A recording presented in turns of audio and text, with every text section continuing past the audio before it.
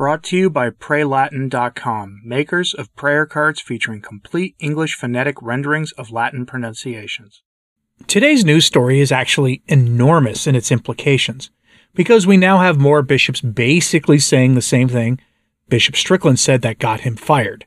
At least we can assume Strickland was fired for speaking the truth, since no official reason has been given for his termination yet, though the Catholic media pundits who are making excuses for why he was canned all say that he was canned for having the same problems in his diocese that quite literally every bishop in America has in theirs. Management issues, fundraising issues, priests who aren't happy, who don't like their bishop. You get the drill at this point. But our bishop that we're focusing on today is not an American. It's Bishop Gadecki of Poland, who has some choice things to say about the Synod on synodality. And you might think, well, the Synod ended a while ago, but no, he just said this stuff the other day. He has stuff to say about the coming consequences of the Synod and what Francis is trying to do to the Church with the Synod. So let's just go right into the story. Headline from katholisch.de, the official news arm of the German bishops. Gadecki criticizes the World Synod. Pope has broken with tradition. Breaking with tradition is an enormous accusation. Archbishop Lefebvre made the same accusations after Vatican II. Numerous bishops and laity have said the same thing about the state of the Church today. Is this the kind of statement that could earn Archbishop Gadecki the same treatment as Bishop Strickland? After all, Bishop Strickland warned the laity to reject the innovations of the Synod of Sin, and to follow Jesus instead of following Francis. Is there really a difference with what Gadecki is saying here? The other German website, cath.net, provides better insight into this, with the headline, "On the opening day of the Synod, we all received the documents of the German synodal path by email." The opening day of the Synod featured the German synodal way, which was, frankly, blatantly heretical and schismatic. And they presented it at the Synod of Sin as being front and center of discussions there. The German synodal way promoted the James Martin sin. James Martin pairs being blessed. The Germans demanded deaconettes and all the rest of the stuff we've come to expect and associate with the larger Synod more broadly. But key to this all is lay governance. It's how they want to achieve their goals. The synodal way echoed the German demand for decentralization of the Church and the placing of laity as authority figures in the Church, which Archbishop Gadecki calls clericalization of the laity. Worse, much of this isn't based on theology at all. Rather, it's, frankly, based on ideology, meaning raw political power being used to enforce secular norms. From the article, quote, "On the opening day of the Synod, we all received the documents of the German synodal way by email. Almost all of the demands listed there give me serious concerns. I believe the Church in Germany is in the greatest crisis since the Reformation. In return, I read the sending of the above documents as an attempt to spread the German problems in the Church. The documents are based to a large extent on Protestant theology and the language of modern politics." This is what he describes the president of the Polish, meaning the president of the Polish Bishops' Conference, Archbishop Gadecki, how he describes it as being noticeably irritated in an interview with the U.S. portal Catholic World Report. Archbishop Gadecki continues, "This gives rise to the belief that the Church should adapt to the world by adopting a democratic system and the standards of a liberal bureaucracy. In Germany, we basically have a church with a developed bureaucracy. This results in the desire to limit the power of the bishops and the intention to establish a secular power structure parallel to the hierarchical one and to introduce secular supervision over the bishops." The Archbishop of Poznan was himself a delegate to the Bishops' Conference that took place in the Vatican in October. The Synod itself wanted to, quote, "deal with the question of synodality," he explained. That is, with the search for solutions for shaping the relationships between the different areas of life within the Church, such as bishops, priests, women and men religious, and lay people, so that this serves the work of evangelization in the best possible way. Most lay people in Poland considered this to be extremely important. They have also made it clear that they expect the Church to find new ways to proclaim the gospel without compromising doctrine and remaining faithful to Christ and the gospel. Gadecki later explained in the interview that, quote, "Germany is pushing hard for the introduction of the diaconate for women. However, They do not refer to theological arguments, but rather to the ban on treating the ladies different and promotion of women's interests. This argument suggests that this is not about the diaconate, but rather about the position of women in the church. Consequently, the introduction of the women's diaconate would not be a solution to the problem, but would only further fuel the dispute over the ordination of women into the priesthood.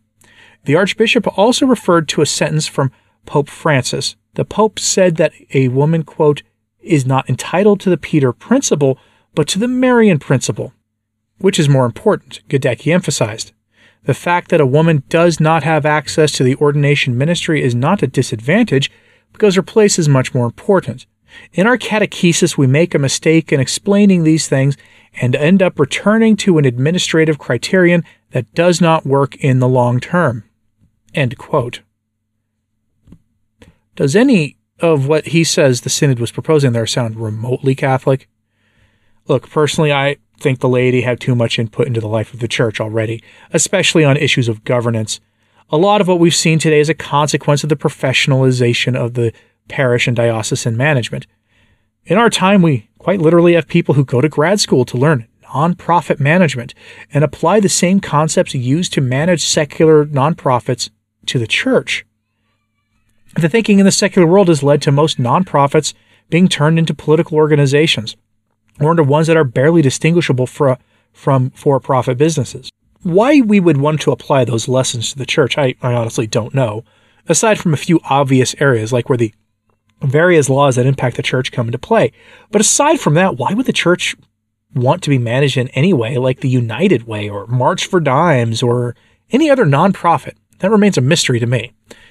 This is especially true when you consider that it used to be that most of the management of a parish and the diocese was done by priests and seminarians. Now, that's just not the case anymore.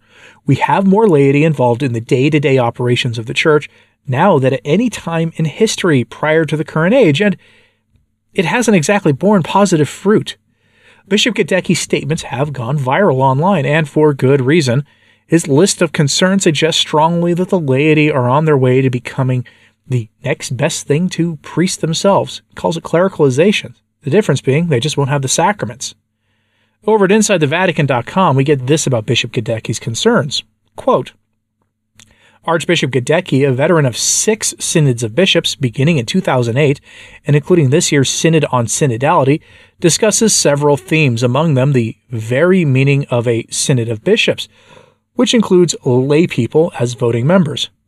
He points out that the diversity seemingly sought throughout the 2-year-long process of listening sessions throughout the worldwide church had the practical result that sometimes the non-Catholic voice was more audible than the Catholic one. Adding the trenchant observation, however, this is not what seeking God's will is all about. Archbishop Gadecki sees the purposes of the Synod on Synodality primarily as seeking solutions on how to arrange the relationship between the various states of life within the church, such as bishops, presbyters, religious men and women, and laity, so that it serves the work of evangelization in the best possible way. But he is skeptical about the path the church seems to be taking in this regard, saying, quote, the question arises whether there is a specific vocation of the laity and a secular path to holiness, or whether the only model is the priestly path, and the laity can fulfill the mission resulting from holy baptism to the extent that they become like priests. In the conversation about the laity, I see the need to defend the secularity of the laity against attempts to clericalize them, he warns. End quote. That's not all, though. Bishop Gadecki brings it back to the issues everyone was focused on before the Synod began.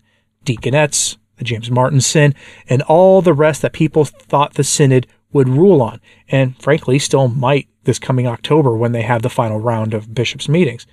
After, of course, they take care of the decentralization question. Those ideas, he says, lead souls astray and do a disservice to those Catholics who have those inclinations, but choose to live as Catholics should, resisting those inclinations and staying close to the sacraments. That has been lost on people in the spirit of indifference, in this attempt to make indifference the ruling ideology of the church. Quote, And when it comes to the questions which seem to burn most insistently in the minds Synod delegates from the affluent West as opposed to those from the East, what he called the churches of excess and the churches of scarcity, he asks, quote, "Will the Synod in its entirety be a place for the transmission of faith or rather unbelief?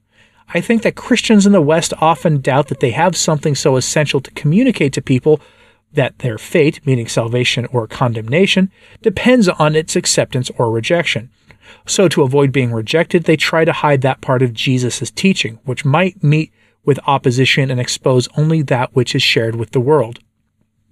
Among the most obvious teachings that are met with opposition is the teaching that the James Martin sin is sinful.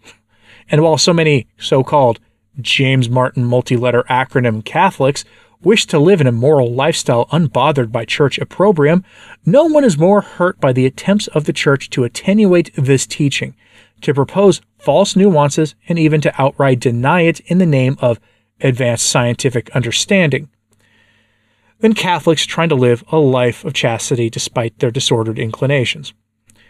People in this second group do not feel rejected by Catholic morality, the Archbishop said. On the contrary, through the Church's teaching, they have been able to understand themselves better and have experienced a profound encounter with Christ through the sacraments. It is painful for them that in pastoral practice, they no longer encounter the Church's teaching more and more often. There, they often encounter a typification that corresponds to the language of the James Martin movement, but has nothing to do with the reality of their lives and even rejects it. These people, despite trying to live in a state of sanctifying grace and striving for holiness, feel abandoned by the Church, which ignores their need for spiritual guidance and support. Archbishop Gadecki lamented, "They do not understand why the Church is trying to marginalize them." End quote. You know, it can be quite effective to turn the language of our adversaries back against them. At the very least, it shows their hypocrisy to those on the fence about these issues. And hypocrisy is key here. One of the bishop's critiques of the Synod was that there was no real dialogue on issues. People were put into topical working groups, meaning their discussions were limited to whatever Synod organizers had assigned them to discuss. Larger discussions were at best limited, and errors were not able to be opposed more effectively, leading to much of the bizarre final document's contents. I'm not surprised by this, and I bet you aren't either. But let me know, are you surprised that the bishop forcibly has to come out in opposition to all of this and has accused Francis of breaking with tradition? Do you think he's actually right about the risk of clericalizing the laity? Let me know what you think in the comments, please, and make sure to like and subscribe if you haven't. It does help sort of sharing this on social media. That helps a lot too.